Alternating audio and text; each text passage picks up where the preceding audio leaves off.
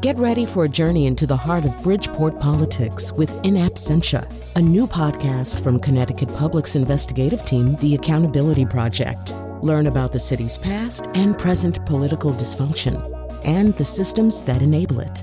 Tune in wherever you get your podcasts. Funding provided by Francisco L. Borges and the Melville Charitable Trust. This is Where We Live from Connecticut Public Radio. I'm Lucy Nalpathanchel. This month is Ramadan, a holy month of fasting for 1.8 billion Muslims in the world. Coming up, we'll hear from Muslims living in Connecticut about how they observe the holiday and why. Are you one of them? We hope you join our conversation later. First, we want to check in on a disturbing story, especially for those who belong to a faith community. In New Haven last Sunday, a fire broke out at the Diyanet Mosque. Luckily, no one was inside that afternoon, and the fire didn't completely destroy the mosque. But the damage meant no one could gather there during Ramadan. And a day later, fire investigators said they believe the fire was arson. The person or people responsible have not been found. But at a vigil last night in New Haven, community member Alicia Hernandez-Strong said that community has a message for the perpetrator. You may have burned down this mosque, but if you burn down any mosque, synagogue, or church in our community, we will rebuild it every single time. Now, we wanted to talk with members of the Diyanet Mosque. That's on Middletown Avenue in New Haven. So joining us now by phone is Yasin Uzun. He's a Gateway Community College student who's been attending the Diyanet Mosque since he was a child. Yasin, welcome to our show. Thank you for having me. Also with us via Zoom is another member of the mosque, Ahmed Tahir Noor, a graduate student in religious studies at Yale. Ahmed, welcome to our show. Thank you so much. I'm going to start with Yasin. I understand you grew up, again, attending the Diyanet Mosque. Can you describe for us the moment when you heard that the mosque was on fire last Sunday? Where were you? I was actually at home. It was Mother's Day. My dad called me, so I couldn't really believe it. So I kind of raced down there.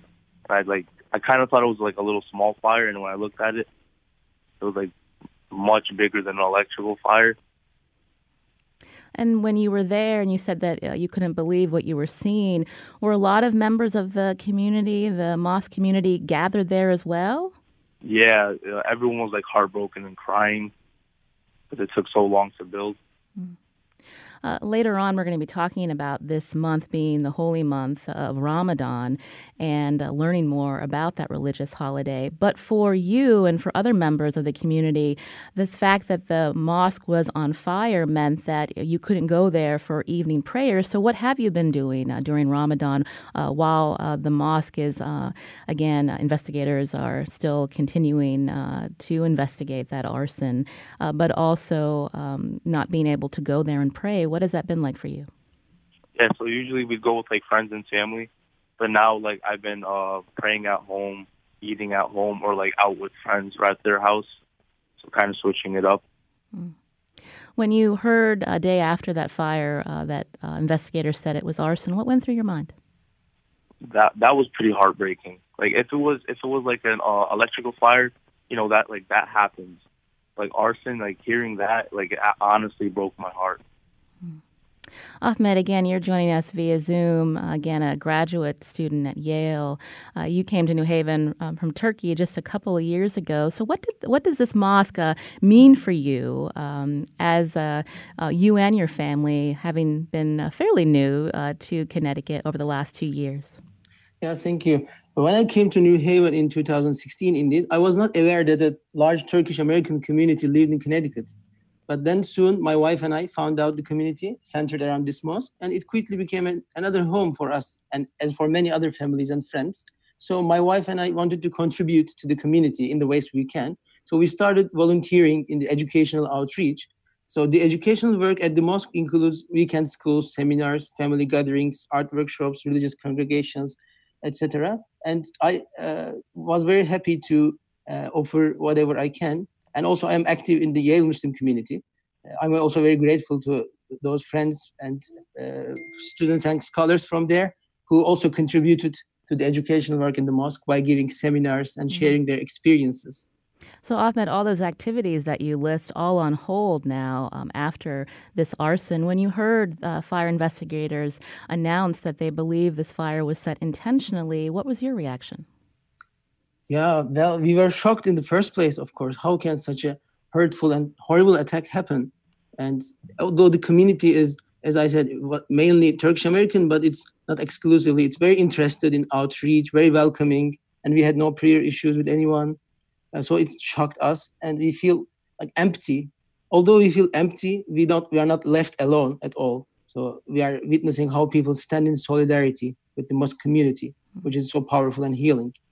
Did you attend that vigil last night? Yeah, I was there with many of us. Describe who was there. You mentioned the outpouring of the community, people from many faith backgrounds, or maybe not affiliated with any church or synagogue or mosque, but there for showing their support for you and your members of the mosque. Yeah, it was so empowering indeed. So a very powerful gathering happened yesterday. Friends from all and no faiths, all coming together for a common purpose, for solidarity and peace. So it was very strong. I heard that you have 2 children. How do you describe this incident to them? So I recently became a father, yes, and I realized how it brings great joy and responsibility to my life. But I'm also concerned now. I realize that education and development of children is very important, and how to explain them. So how to make sure that they get the feeling of safety and solidarity. It's a challenging issue, and it shows also how we should also stick together for the common purpose of education to convey the beautiful messages, good morals to the whole community, which is indeed what we were doing in the mosque, in religious congregations or education, because Islam is about peace and also good morals, as the Prophet Muhammad, peace be upon him, says. So we are trying to cultivate good morals, and I think we should also be working more toward that goal.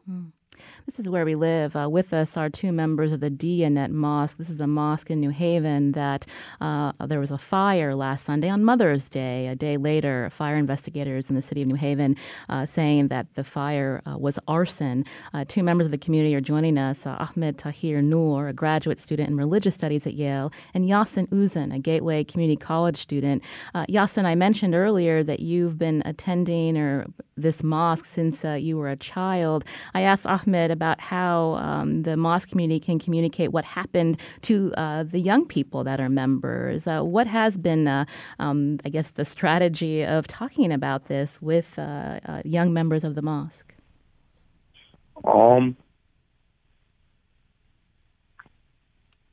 Like with my age or the younger kids? The younger children. Oh, them! I'm they're pretty heartbroken. They're always when I was there, when the fire was there, some kid was talking about, Dad, where are we gonna learn now? Where are we gonna pray? And honestly, hearing that was really sad, because I've been going here ever since I was 5, all the way from Bristol, Connecticut, and we've been learning there. So now the newer generation's there, and they're talking oh, where are we gonna go now? What are we gonna do? And you just gotta tell them look forward. Maybe we'll have something nicer and bigger. Does this make you feel less safe as a Muslim living in Connecticut? To me, no. To others, maybe. But in my perspective, I'm not really scared of anyone, I guess.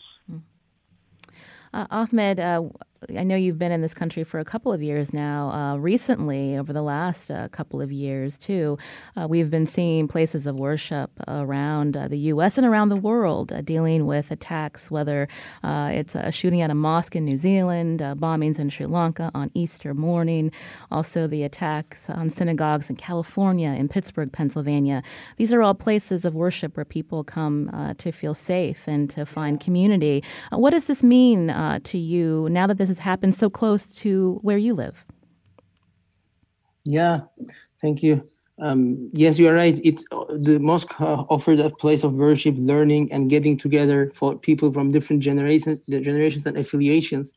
And this now we are deprived of that, maybe that's a place. But still, I think related to your question, we still feel home. So as yesterday's vigil showed us, our hearts are together, and we still feel that we are there. We are not going anyway. So today, for instance, Friday prayer will be held in front of the mosque, and then iftars, which is the dinners, will be offered. Everybody is welcome, and so hopefully this will create awareness and will contribute to the betterment of the society altogether.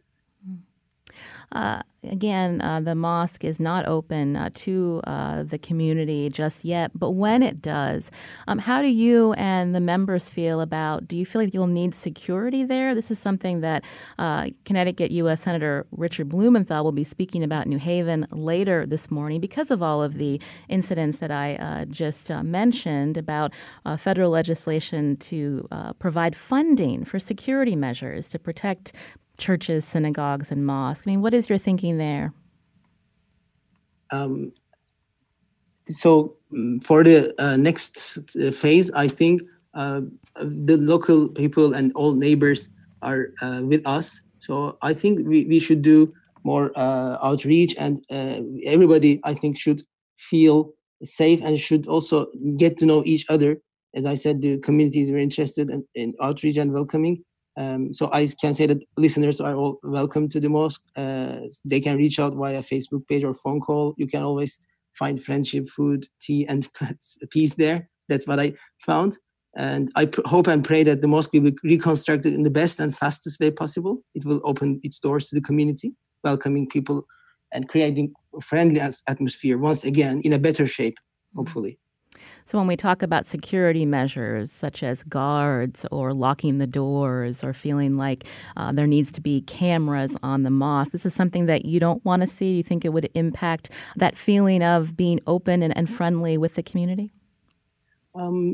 I think there should be, of course, as in any other place, security, and there will be.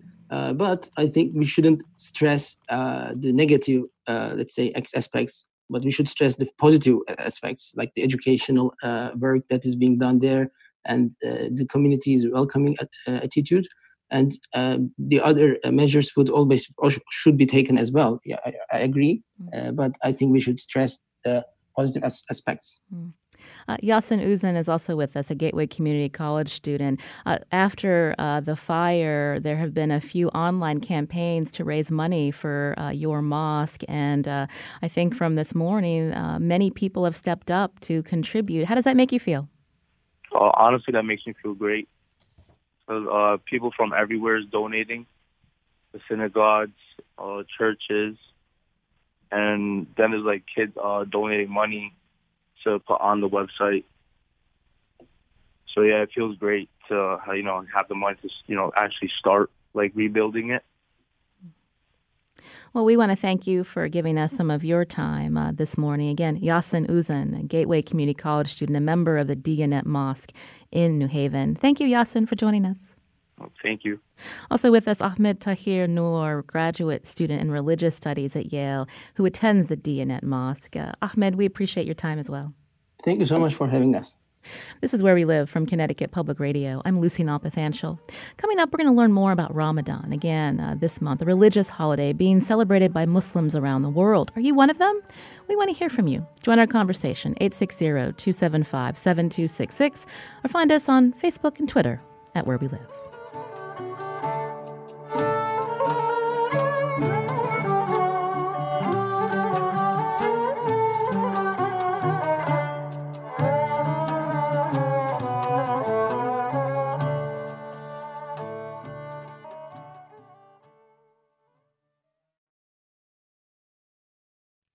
This is Where We Live. I'm Lucy Nalpathanchel. Today we're focusing on Ramadan, the holy month of fasting for Muslims worldwide. We're going to learn more about it from local Muslims living in Connecticut. Are you one of them? Tell us about how you observe Ramadan. Is it difficult to fast over 30 days? Or do you look forward to this month to help you become closer to your faith, your community? Join our conversation, 860-275-7266, or find us on Facebook and Twitter at Where We Live. I want to welcome into our studios now Rafai Arefin, Imam of the Islamic Association of Greater Hartford, which is a mosque in Berlin, Connecticut. Rafai, welcome to our show. Thank you so much for having me. Also with us is Maysen Tarwa, a Muslim American living in Wallingford, and also a proud UConn graduate, just graduated last year. Maysen, welcome to our show. Go Huskies, thank you. So I wanted to start with you, Rafai. Tell us, we've been hearing about fasting. Maybe some of our listeners don't know someone who's Muslim, so doesn't understand what Ramadan is, and so that's why we wanted to focus in on it today. It's a very important religious tradition. Tell us about the origins of Ramadan. Sure. So to think about the origins of fasting, I think one has to go beyond Islam and think about it conceptually. Fasting is a concept that's found in Judaism, in Christianity, in Islam, and many other faiths. And it kind of comes from the idea that by abstaining from things that one actually gains something. And specifically what you gain is that ability to be introspective, that ability to go without, and that ability to exercise self-restraint. And so you'll find on occasions like Lent, Yom Kippur, and the month of Ramadan, it's a great chance for the individual to start thinking about habits that one wants to shed, things in the year that perhaps they could have changed, but also things about themselves that they want to improve, not to even mention the social aspects. So Ramadan takes place over a month. That seems like a long time to be fasting. And also for many of us who maybe have never done that before, difficult to think about. So how do you, get into that mindset of fasting and kind of walk us through how you get through your day? Sure. You know, a lot of people, especially colleagues and friends who aren't Muslim, who've asked me about fasting, consistently always ask, well, how do you do it? How do you fast from dawn to dusk? Essentially 16 hours, refrain from having any food, from any water, from any intimate relations for such a long period. But it's really mind over matter. And actually, it's not really the food and the water that's difficult, but rather changing your habits and perhaps the way that we deal with each other, that's difficult. So what we'll do is we'll start in the morning with a small meal. It's called suhoor, and that happens before dawn. So that's around 4 in the morning, actually even before that. Get as much water as we can, cram a little bit of food if we feel like eating at that point, and then start our fast. And that'll continue until sunset. And then at sunset, we share a meal called the iftar. And that's the breaking of the fast. And then later in the evening, many people will opt to join the mosque and to celebrate by joining in communal prayers, which are called the Taraweeh prayers. Maysen, I mentioned at the start of the show, there are 1.8 billion Muslims in the world, and depending where they live, their fasting might be 8 hours, like in New Zealand because of summer and winter, or if you're up in Iceland, 20 hours of fasting. So it's really interesting to think about the times are different depending on where someone lives, but also what that means for the individual. For you, what is it like each day of Ramadan?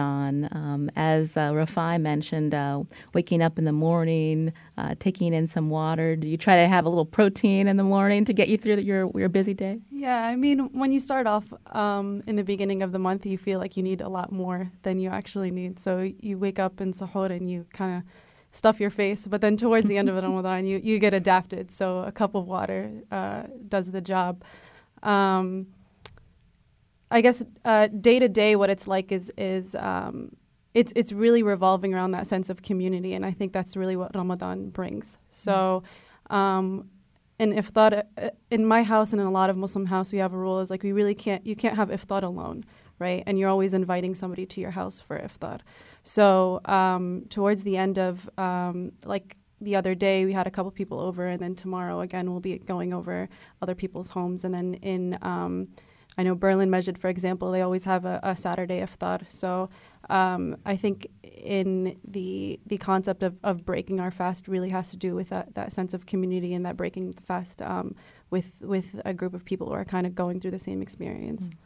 If you're observing Ramadan this month, we'd love to hear from you, 860-275-7266, or find us on Facebook and Twitter at Where We Live. Rafai, I mentioned that you're Imam of the Islamic Association of Greater Hartford. So tell us a little bit more. You mentioned fasting being a practice that we see in other religions. But when we think about Islam, fasting being one of the 5 pillars, could you describe that for us? Absolutely. So there are 5 practices that kind of form the essence of what it means to be a Muslim. The first of which is the proclamation of faith, the idea of the oneness, monotheism of God, and belief in the prophets. There's the belief in prayer and the practice of prayer. There's fasting. There's the giving of charity. And finally, there's the pilgrimage. So that kind of emphasizes the importance of fasting for something to not really be on the wayside, but rather to form collectively part of what the essence of what it means to be a Muslim. And I think it goes back to the idea that as human beings, we are works in progress. You know, we're kind of under construction, and it's easy to be complacent. It's easy to fall into a routine or to fall into habits. And Ramadan is about change. It's about being introspective, looking at yourself in the mirror. There's a narration that the Prophet Muhammad, peace be upon him, said that the one who does not leave off evil speech and action by it, God is not in need of his or her hunger or thirst. So the idea is that not eating and not drinking is a means, but it's not the end. The real purpose is to evaluate yourself and to see whether you have a relationship with the divine. And if you don't, then to work on that and to try and establish that communication. The dates of Ramadan change from year to year. Could you explain why? Yes, so the calendar that we use is actually a lunar calendar, which is something found in Judaism as well. So that consists of 354 days. So compared to the solar calendar, there's a difference of 11 days. And so that means every year it moves 11 days. In North America, it makes a big difference because if you're fasting in the summer, you might be fasting for 18 hours. And then if you're fasting in the winter, it's far less, about 10 hours. So it's basically like a late lunch. A lot of young people who are fasting in the summer for the first time find themselves kind of overwhelmed, and they find that it gets progressively easier each year. Maysen, I'm curious if you could tell us a little bit about your background and where your family comes from, because I mentioned with the world being so diverse, you may share a faith, this common faith with people within your mosque community, but you might come from very different cultures. Yeah, so I'm originally from Morocco.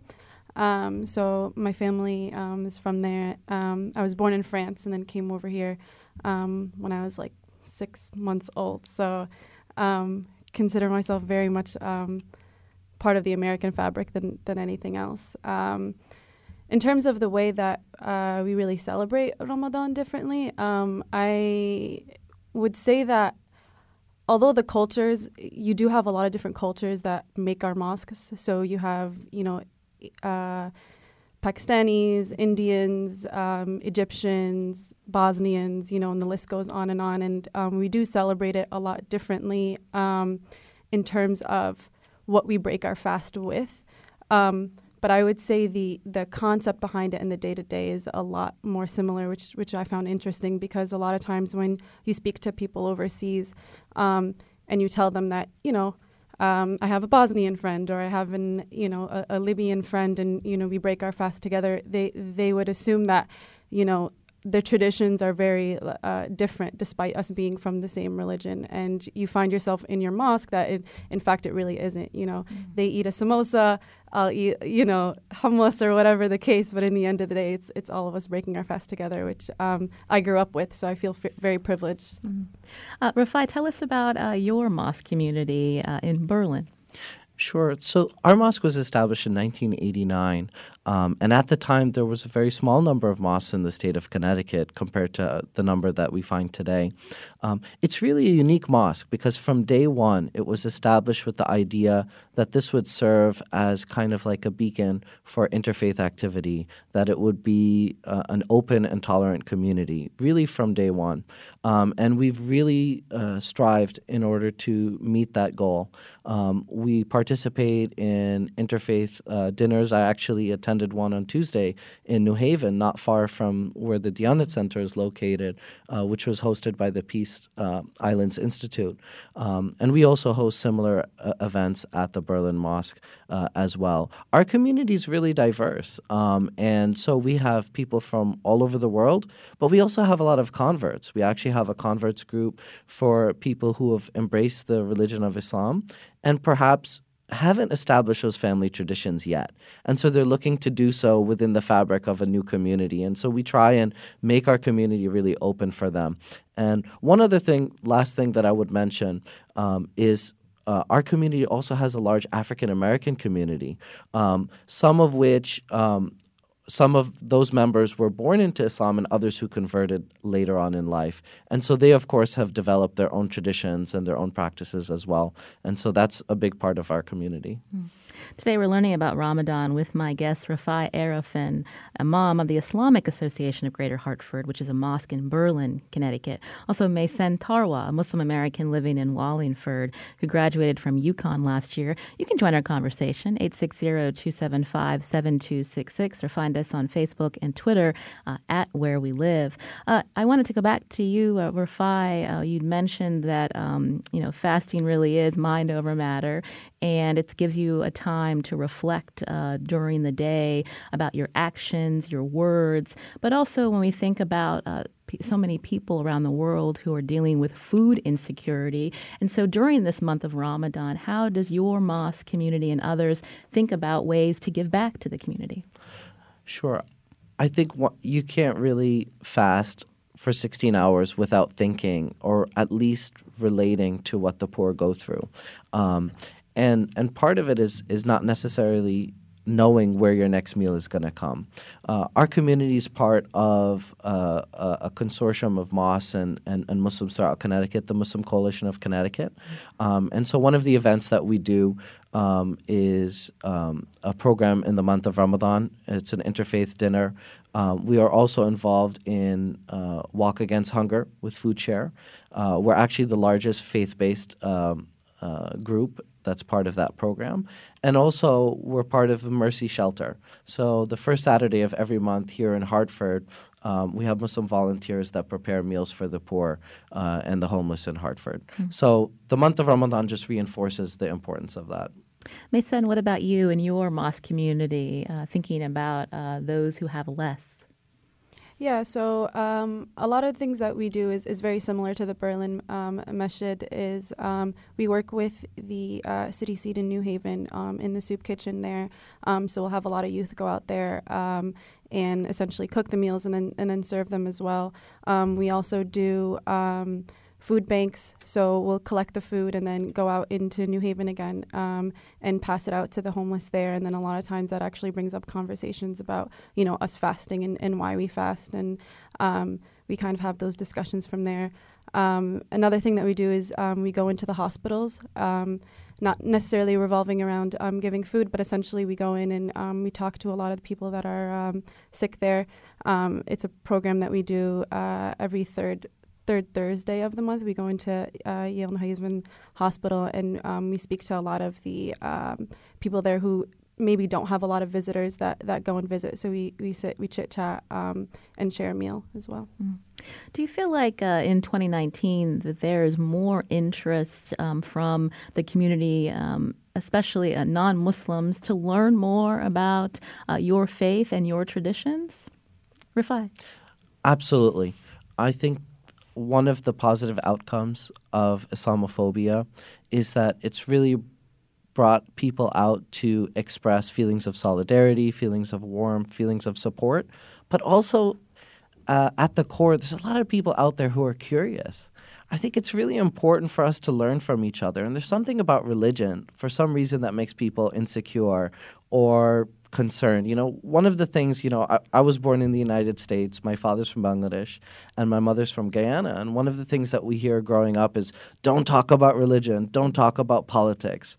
And I think that's so unfortunate. I think we do have to have conversations about religion because religion touches upon the deepest aspects of what makes a person tick. It touches upon a person's values and beliefs. And if we can't talk about religion and talk about spirituality, then we're not truly going to understand each other.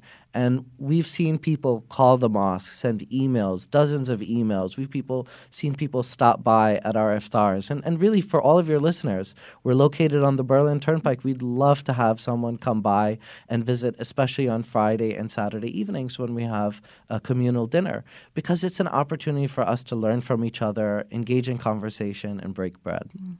You mentioned Islamophobia, and also we started the hour talking with two members of a mosque where it's believed that arson was committed on their mosque. And it's a time where people want to feel safe within their faith community and feel safe going to a place of worship. But when these things happen, Rafai, what goes through your mind? Well, as the imam, there's a part of me that feels that maybe we need to be more guarded. We have, since New Zealand, we have adopted additional security measures at the mosque, and we already had some in place. However, it's tempered by the feeling of optimism that we can't succumb to Islamophobia, anti-Semitism, racism, and xenophobia. And that as humanity, as the American society, that there are good people out there, and that if that fear of the worst possibility happening causes us to shutter our doors and to not talk to each other, then I'm not sure that that's a trade-off that we want to make. Maysen, you're a Muslim woman living in America during a time where, as Rafai says, there is more openness to learn about different cultures, but then also fear, and sometimes people act out with hate. And so how do you respond when you hear about Islamophobia or even stereotypes about who you are? So I think the political climate has changed a lot. I think a couple of years ago, our communities and our parents were a lot more comfortable with, after afternoon prayers, we were able to go out kind of to the local McDonald's or local Dunkin' Donuts and then grab a coffee and then walk back and stuff like that. But I think the stories like with Nabara Hussein, who was, targeted walking back from her mosque after that same time prayer that we pray from McDonald's, and was, beaten and then dragged and sexually assaulted and then eventually killed. I think that those stories do have an effect on how we live our day-to-day life now. I think now that there is that tension that does exist of, maybe going out to grab that coffee in your abaya and in your hijab and in your garments that you wear to the mosque maybe isn't a good idea, right? Maybe you don't take that walk. Maybe you bring somebody with you. Maybe you take your car instead. So I think those conversations are definitely being had, and I think that climate has definitely changed. But with that change also comes in our end a responsibility that we've seen of other people wanting to understand the religion a lot more than before, right? So I have had a lot more conversations now, with my coworkers and, fellow students and alumni of saying, why do you wear the hijab? Why do you fast? Why do you pray 5 times a day? And I think those questions are a lot more prone to being asked now, because they see that there's definitely a big disconnect between what the media is saying about Islam and then how I'm actually abiding by my religion. And that story that you recounted of the 17-year-old who was killed in 2017, that was in Virginia. Rafai, as imam again for your mosque in Berlin, when you hear some of the statements that Maysen shared about feelings of security, walking in public in traditional wear after, when it's time for iftar. How do you respond? What do you tell your members? I think it poses a challenge, especially when it comes to teenagers. You know, our mosque has a Sunday school that has over 400 students, and we serve at least 300 or 400 families. And I know the names of most of those kids. And so in many ways, I feel like they're my own children. And so when I think about what they're experiencing, whether it's bullying at school, and I can think of dozens of examples of that happening. And when I think about some of the comments that they hear as part of their daily routine, it is upsetting. And I think that what we need to share with young people is a feeling of optimism and acceptance. And what they need to hear from on a societal level from their elected leaders, from the community leaders, from interfaith leaders, is that Muslim Americans are, as my son said, are part of the fabric of this society, and that those few individuals who very much do exist do not represent what American society as a whole believes about Muslims.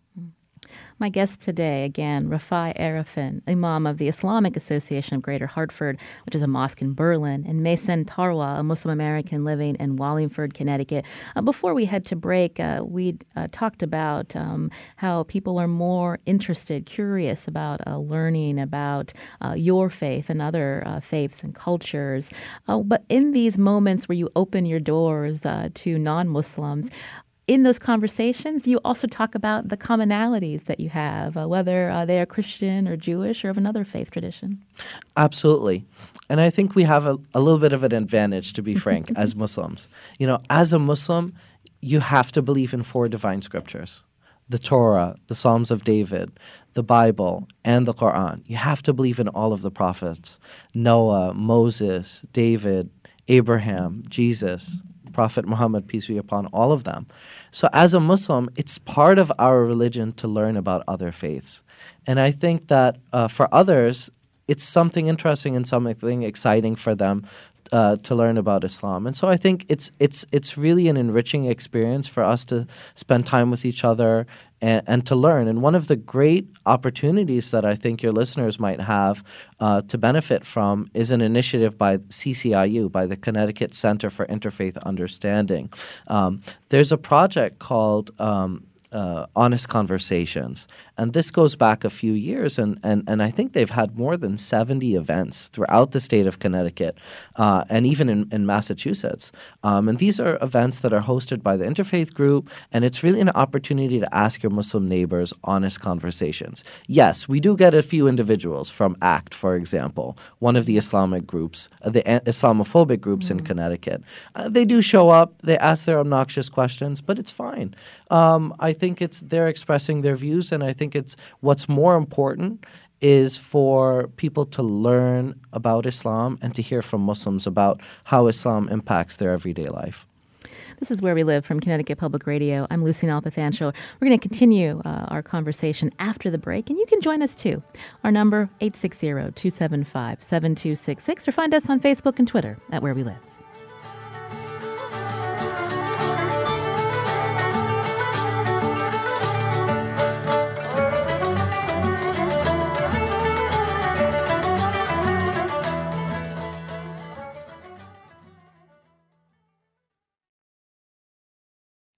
This is Where We Live. I'm Lucy Nalpathanchel. Where We Live's coming to a coffee shop near you. Where We Live's been hosting coffee breaks at local cafes around the state to hear directly from you what issue or story in your community is not getting the attention it needs. You can join me and the Where We Live team from 11:30 a.m. till 1 p.m. That's next Tuesday, May 21st, at the John Bale Book Company and Cafe in Waterbury, Connecticut. More information, just search for our Where We Live page on Facebook. Now, today we've been learning about Ramadan with my guest, guests, Rafai Arefin, Imam of the Islamic Association of Greater Hartford, which is a mosque in Berlin, Connecticut, and Maysen Tarwa, a Muslim American living in Wallingford. You can join us too, 860-275-7266, or find us on Facebook and Twitter at Where We Live. I wanted to go back to you, Rafai. We talked a little bit about the logistics of Ramadan, about how long it lasts. But I'm curious for whether it's the very young or for someone who's elderly, maybe has a health condition. Do they get special dispensation to not fast during those times? Absolutely. There are whole categories for people who are exempted from fasting, and that includes those who are traveling, those who are sick, those who are chronically ill, and others who physically aren't able to fast. And so if they are able to make up those days, then they would do that later. And if the case that they're chronically ill and they're not able to make up those days, then what they would do is they would take the disposition in which they would provide a meal for a poor person. And so in that way, all of their fasts would count. I understand, Maysen, that you work in Springfield, Massachusetts, full-time. But I'm curious, again, because we are living in this country, at certain countries where there are many Muslims, they might have a shorter work day, but that's not something that you have the luxury of having here. So tell us about how that impacts you during your day. Actually, this is my first time of working full-time, so it's been a little bit different than when I was in university. I had the luxury in university of, sleeping in and waiting for the last minute of iftar to actually get up out of bed. With work now, it is a bit different. I'm lucky to have my company is a little bit more understanding, so I've been able to change up my hours a little bit to come in around 6 and then leave around 2. But, like the other night, we had a line down. I'm an engineer, so we had a line down situation in our plant, and I was kind of stuck there until 7 o'clock. So I pretty much broke my fast in the car, and I think it really comes with the territory. I know that, the hardships that I'm enduring of whether I'm driving or whether I'm not able to break my fast with my family. I know that I'm still getting, for us we say the barakah, but I'm still getting the good deeds for it, and I'm still doing essentially what I was commanded to do, and kind of what I spiritually would like to choose to continue to pursue. So I think even though the dynamic does change a little bit with work, so I'm not always able to break my fast with everybody, but I do still know that I'm supported by my community in terms of my day-to-day pursuits of my commute in with work.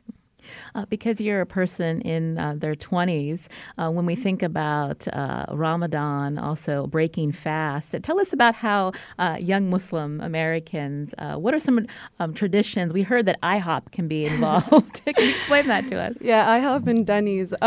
So after Tarawih, which is our last evening prayer, a lot of us will get together in the mosques and we'll go out for, a meal right before we have to, begin fasting again. And a lot of times that's, in Denny's, which is 24 hours. So shout out to Denny's, or, IHOP.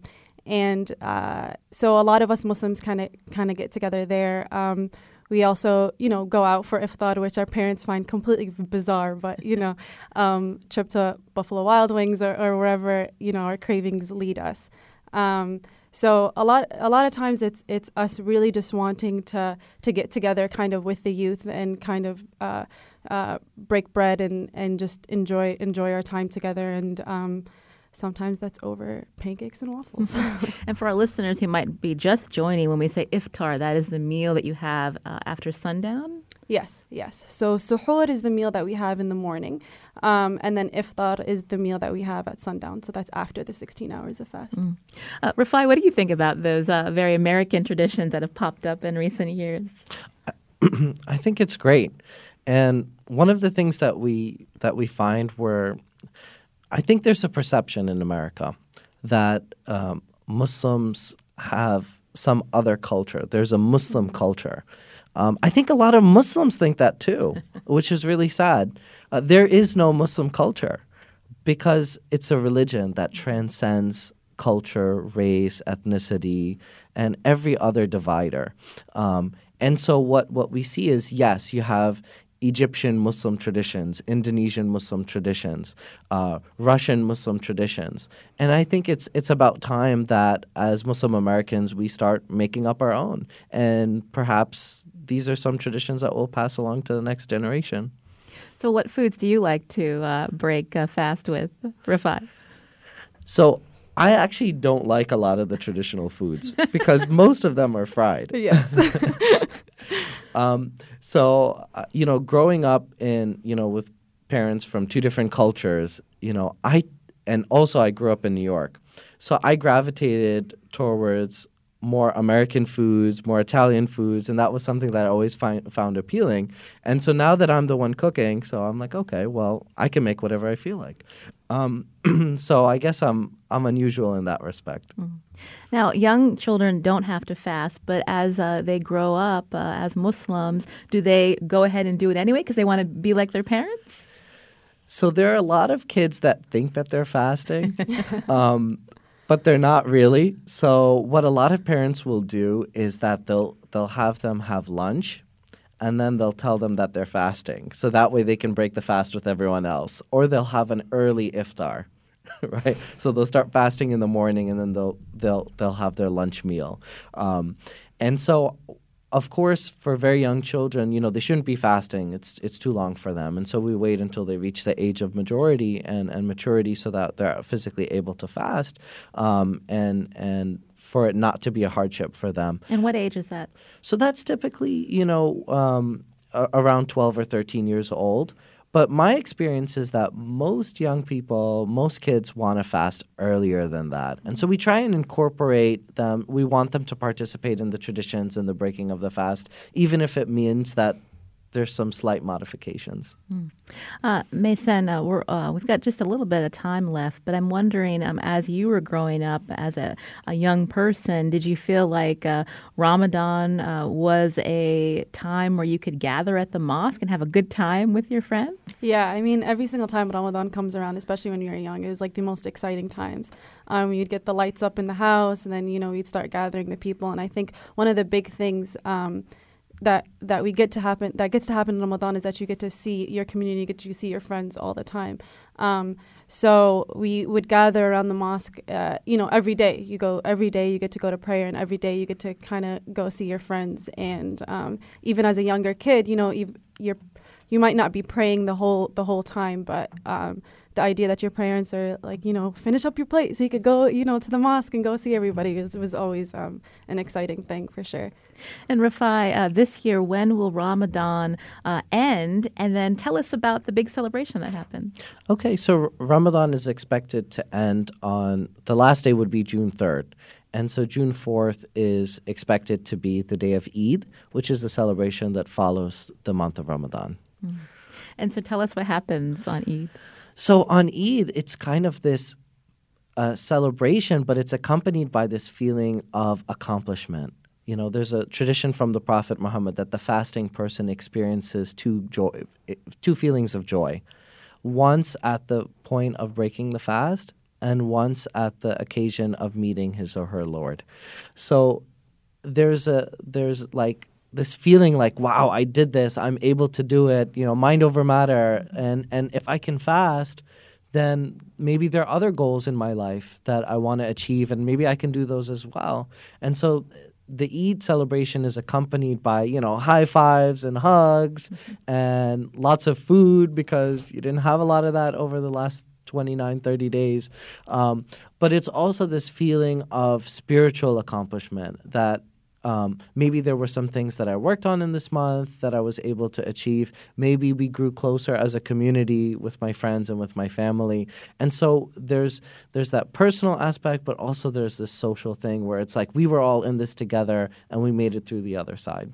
And I understand there's a big Eid carnival at Lake Compounce. That sounds pretty fun for families. Yeah, so the Muslim Coalition of Connecticut that I mentioned earlier hosts the Eid Carnival, which is going to be the weekend following Eid. And Lake Compounce has been wonderful in hosting this event for several years now. And it's an occasion for Muslims throughout the state of Connecticut and surrounding states to come together, enjoy a halal meal, and to be part of part of the fun at the amusement park. And you find that in many other states, in Massachusetts and New Jersey, they have celebrations at Six Flags as well.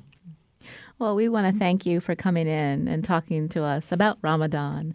We hope that our listeners were able to learn some new things today with their neighbors and friends who are also practicing Muslims as well. But also, Rafai Arifin, we thank you for coming in, Imam of the Islamic Association of Greater Hartford. Thanks so much. It's been a pleasure. Also, Maysen Tarwa, a Muslim American living in Wallingford. Maysen, thank you. Much appreciated. Thank you. Today's show produced by Carmen Baskoff. Special thanks to our technical producer, Kyone Wolf. Also, our digital team, Carlos Mejia and Ryan Karen King. I'm Lucy Nalpathanchel. Have a great weekend.